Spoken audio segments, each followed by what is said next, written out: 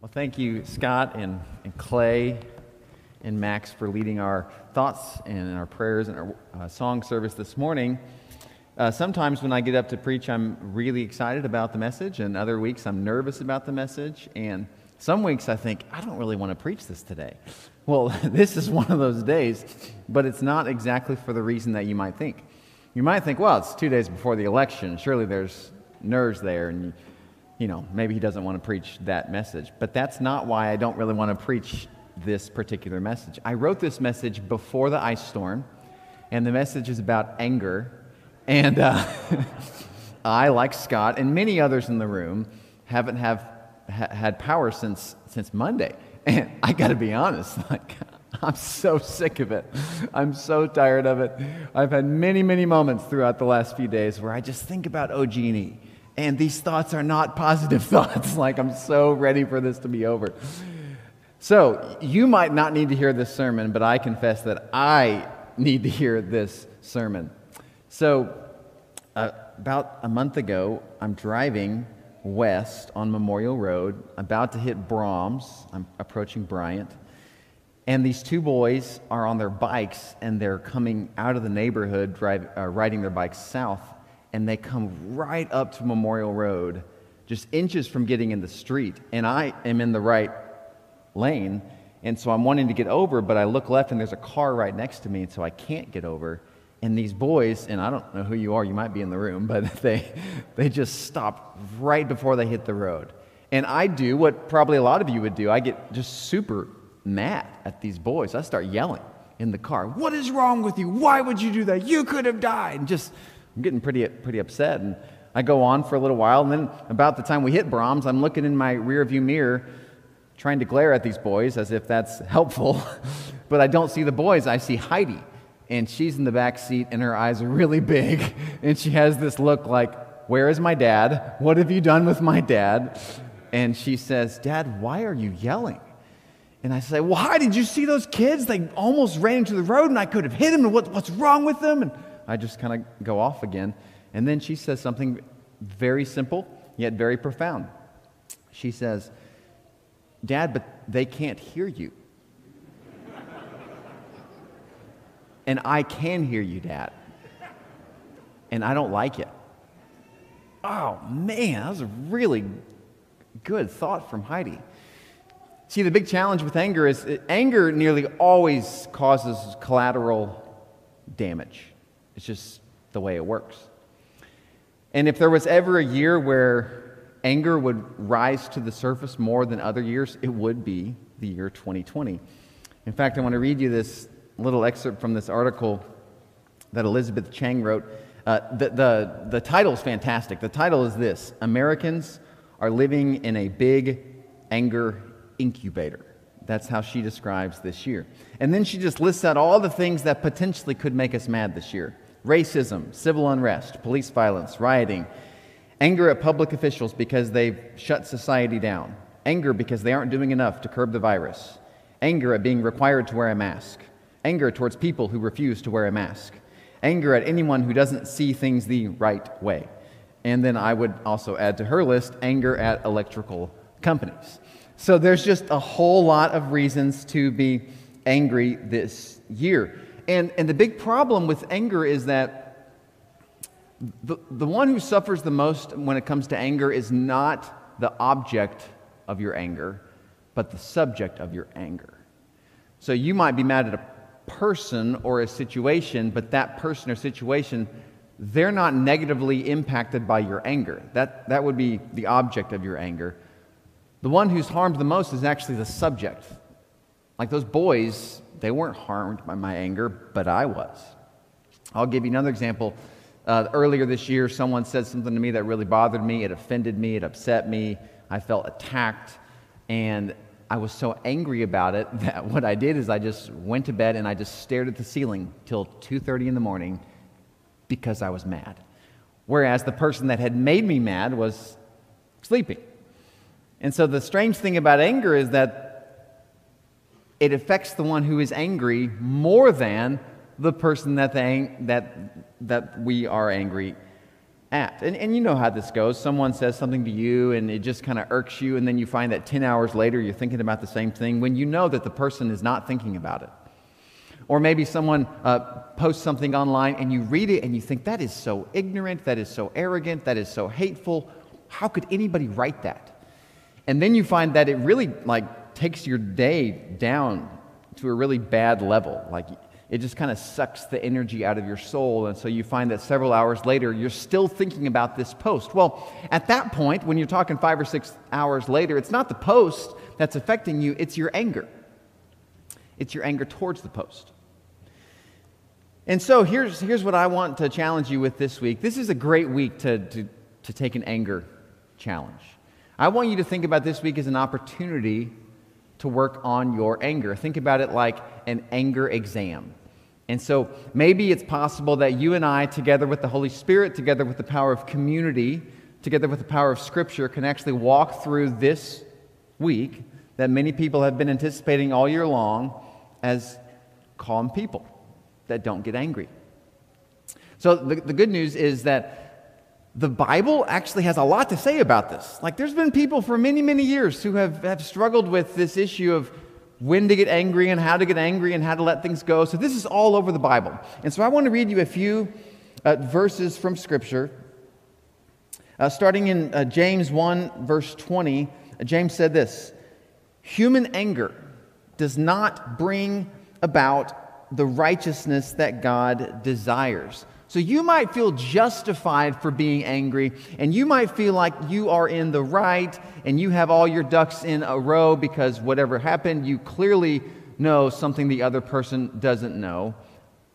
But the truth is that the journey of anger never ends in the destination of holiness. It just doesn't.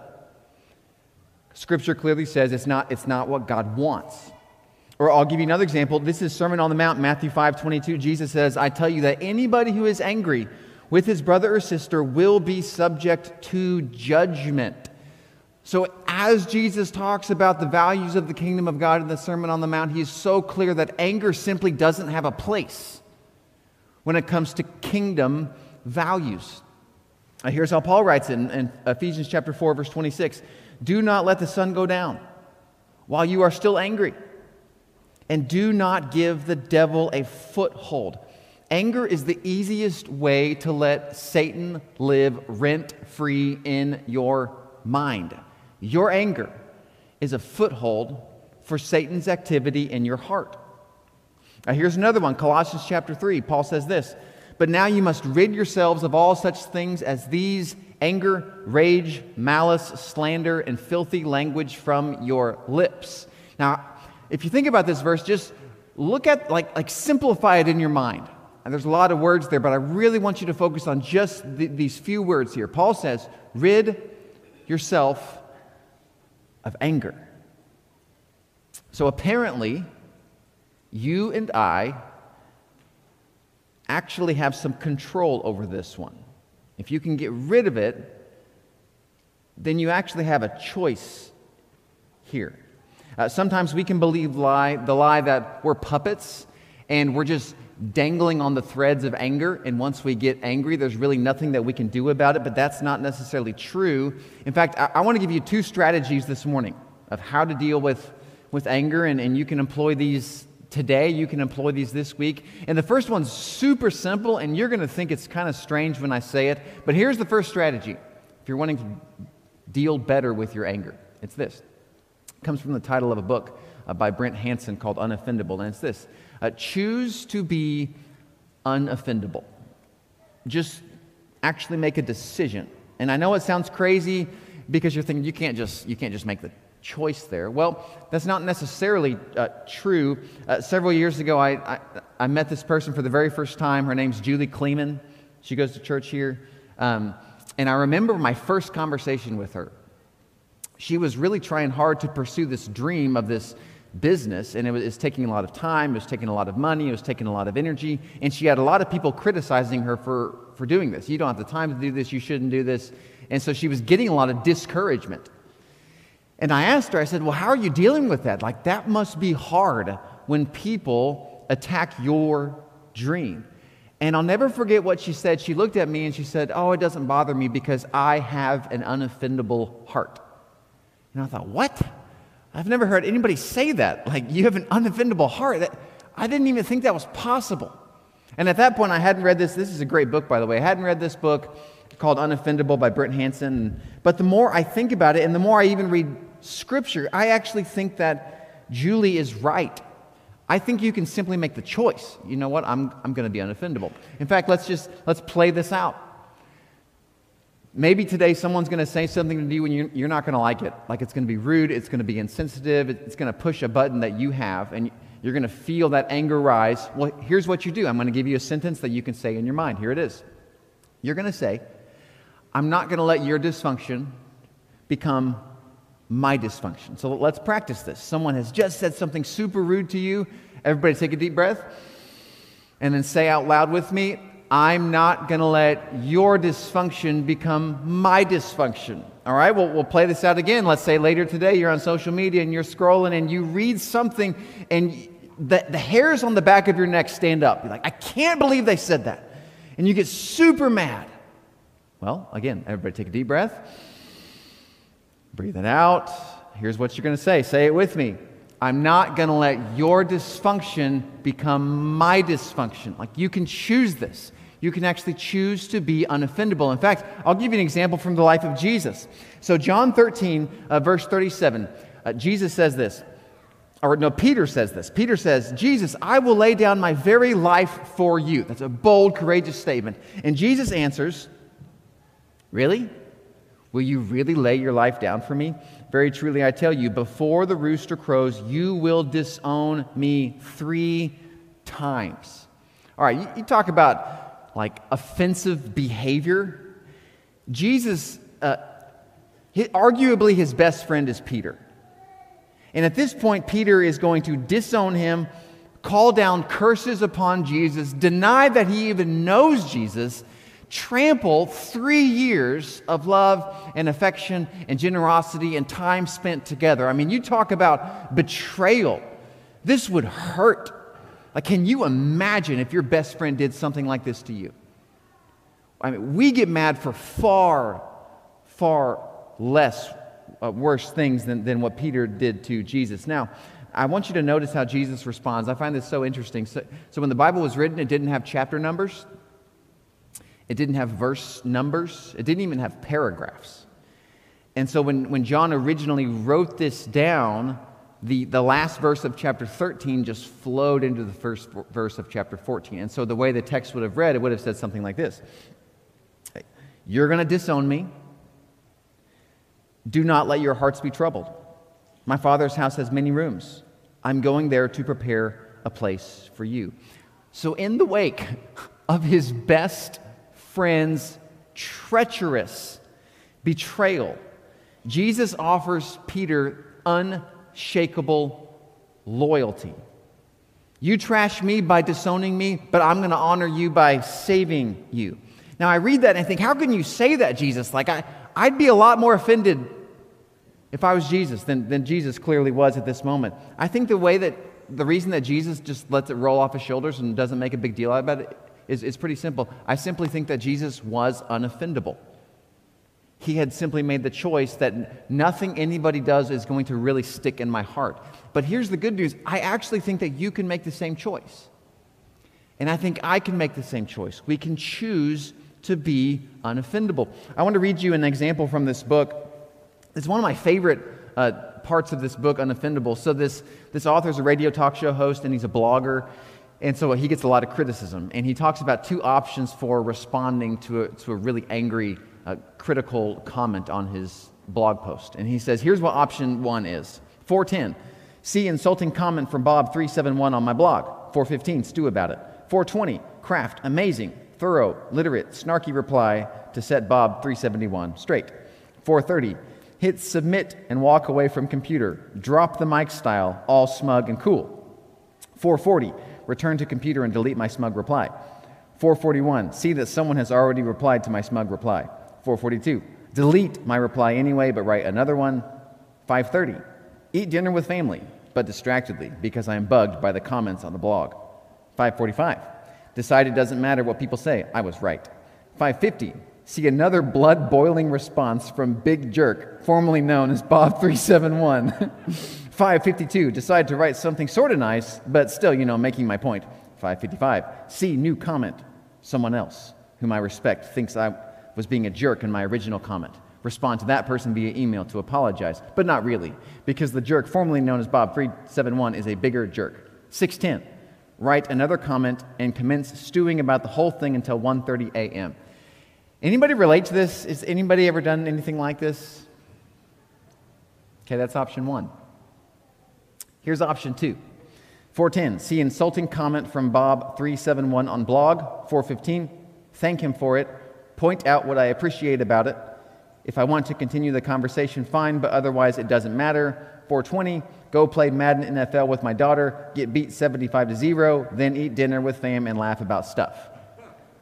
And then the very next sentence says this: I have learned that option 2 is pretty awesome. See, you and I have this choice all the time. Option 1 or option 2. In fact, in the next paragraph, he has a question. I read this book 2 years ago, but this question has really stuck in my mind. He said, here's how he gets through stuff like this. He asked this question: is Bob371 a mortal threat to the kingdom? No. Bob371 is not a mortal threat to the kingdom. God is patient with Bob371. Here's the deal. Someone's going to say something to you that's going to make you really mad today, or tomorrow, or this week. And you got to ask yourself that question: is so-and-so a threat to the kingdom? And if not, just realize that God is very patient with that person. All that to say, I believe you can choose to be unoffendable. Now, here's the second strategy. John chapter 2, I want to read this verse 24. Jesus would not entrust himself to them because he knew all people, and so this is a situation where some people are coming and trying to make Jesus king by force, and he's not going to entrust himself to them. But this next line is super important. He says this: Jesus did not need any testimony about mankind, for he knew what was in each person. So Jesus, one of the things that was so amazing about him is he understood what was in people. He knew it. He knew the good and the bad and the ugly. Have you ever noticed that when Jesus comes across morally deplorable people, he's never embarrassed, he's never shocked, he's never offended by these people? Now, he might disagree with their choices, but he's never offended with the people. So, for example, Luke 7, Jesus at dinner, Pharisee's house. Woman comes in. She's a sinner, likely a prostitute. And you can just tell by the way she's dressed and the way she's talking, she is a known quantity.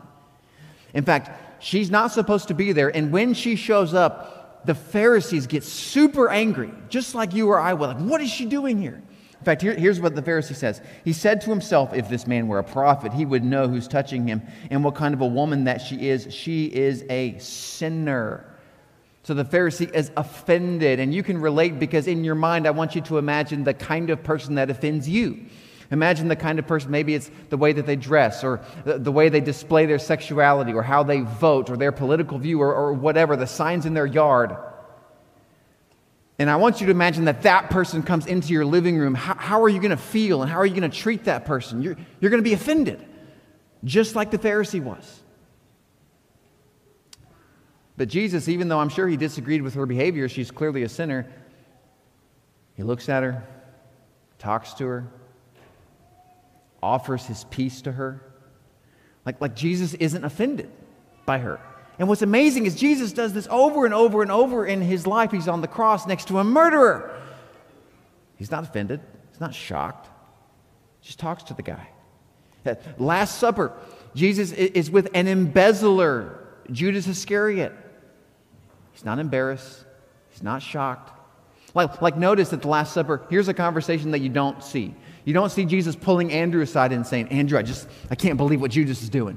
I mean, if Pilate did it, sure, that's one thing, or if a Pharisee did it, that's one thing, but this is Judas, and he's been with us 3 years, and how dare he embezzle this money? I just can't believe this. What's the world coming to? What are your grandkids going to think about this world when it all goes to the pot?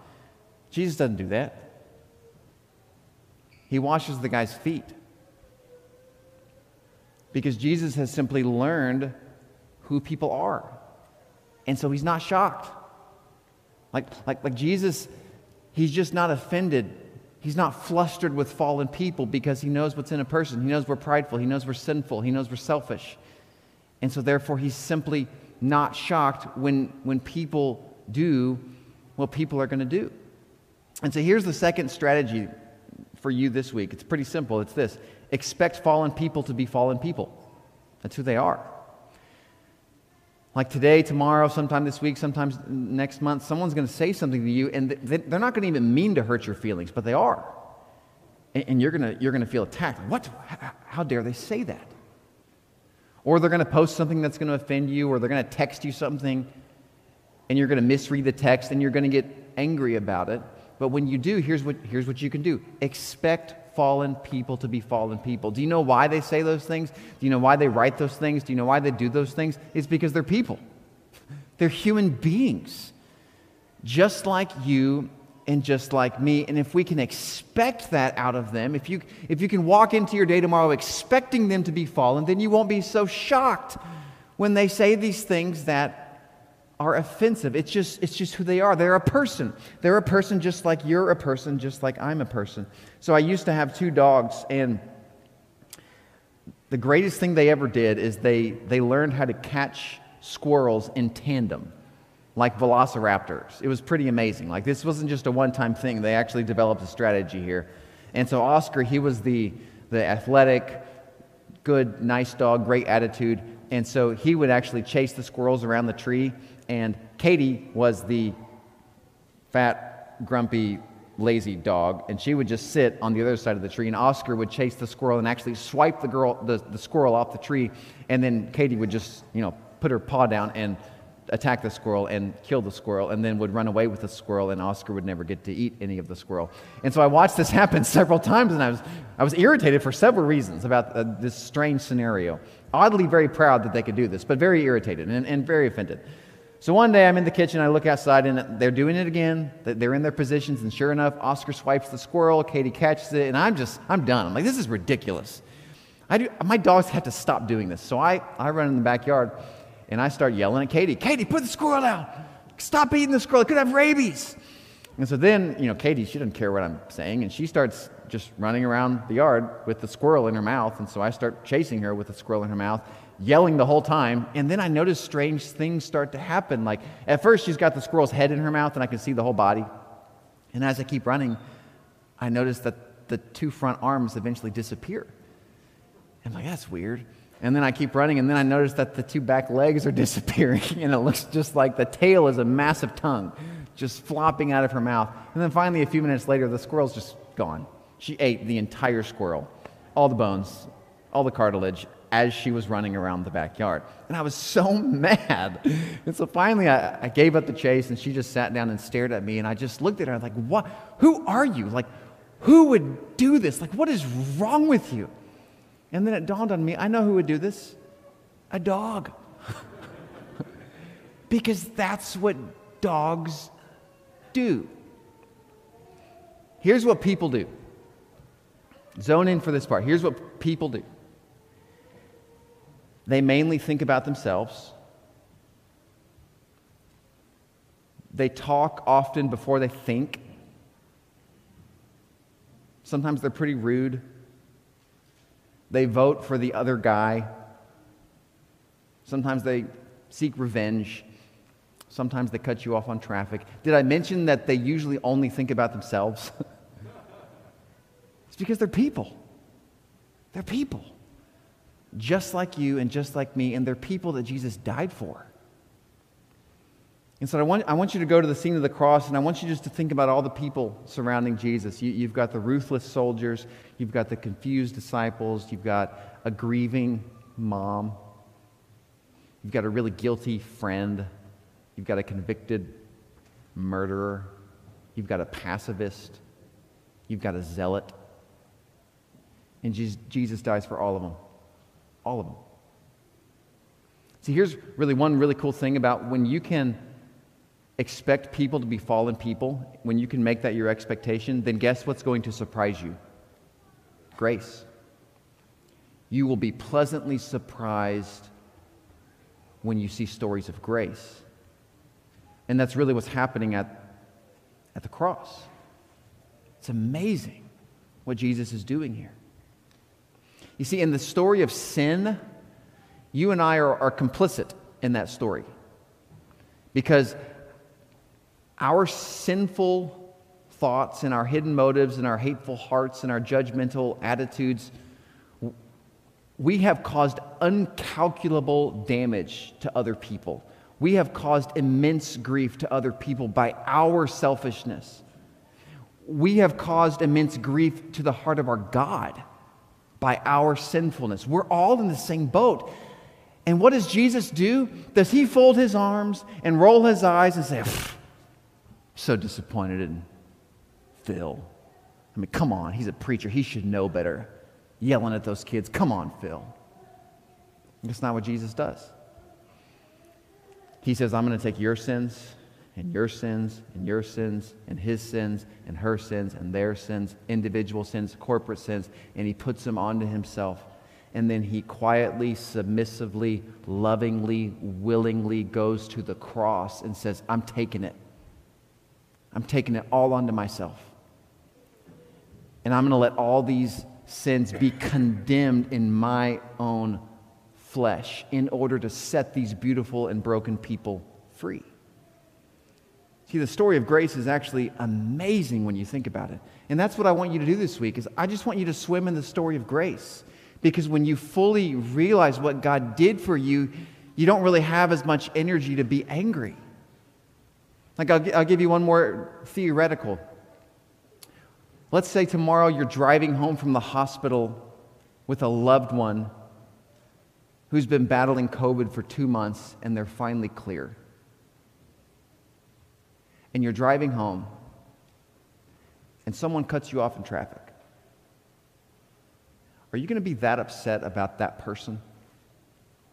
Absolutely not. Because you'll be so full of gratitude at the gift of having your loved one back. You see, when we really receive grace as a gift, we become less angry people. And so my encouragement for you this week is swim in the story of grace. And what you'll find is you just won't be as angry. So we're going to sing this amazing song about peace. And while we sing this song, I really want you to think about your own anger this week and go ahead and start praying right now that God will make your heart unoffendable. Pray that right now. But as we sing, if you're ready to give your life to this movement, to this Christ that goes to this cross, you can come tell me about that. If you're in Fellowship Central, you go tell the representative there at Fellowship Central. If you're at home, there's going to be a number on the screen. You call into that number and we'll be happy to help you in whatever way that you need. If you want prayers, we'd love to pray for you this morning. Let's stand and let's sing.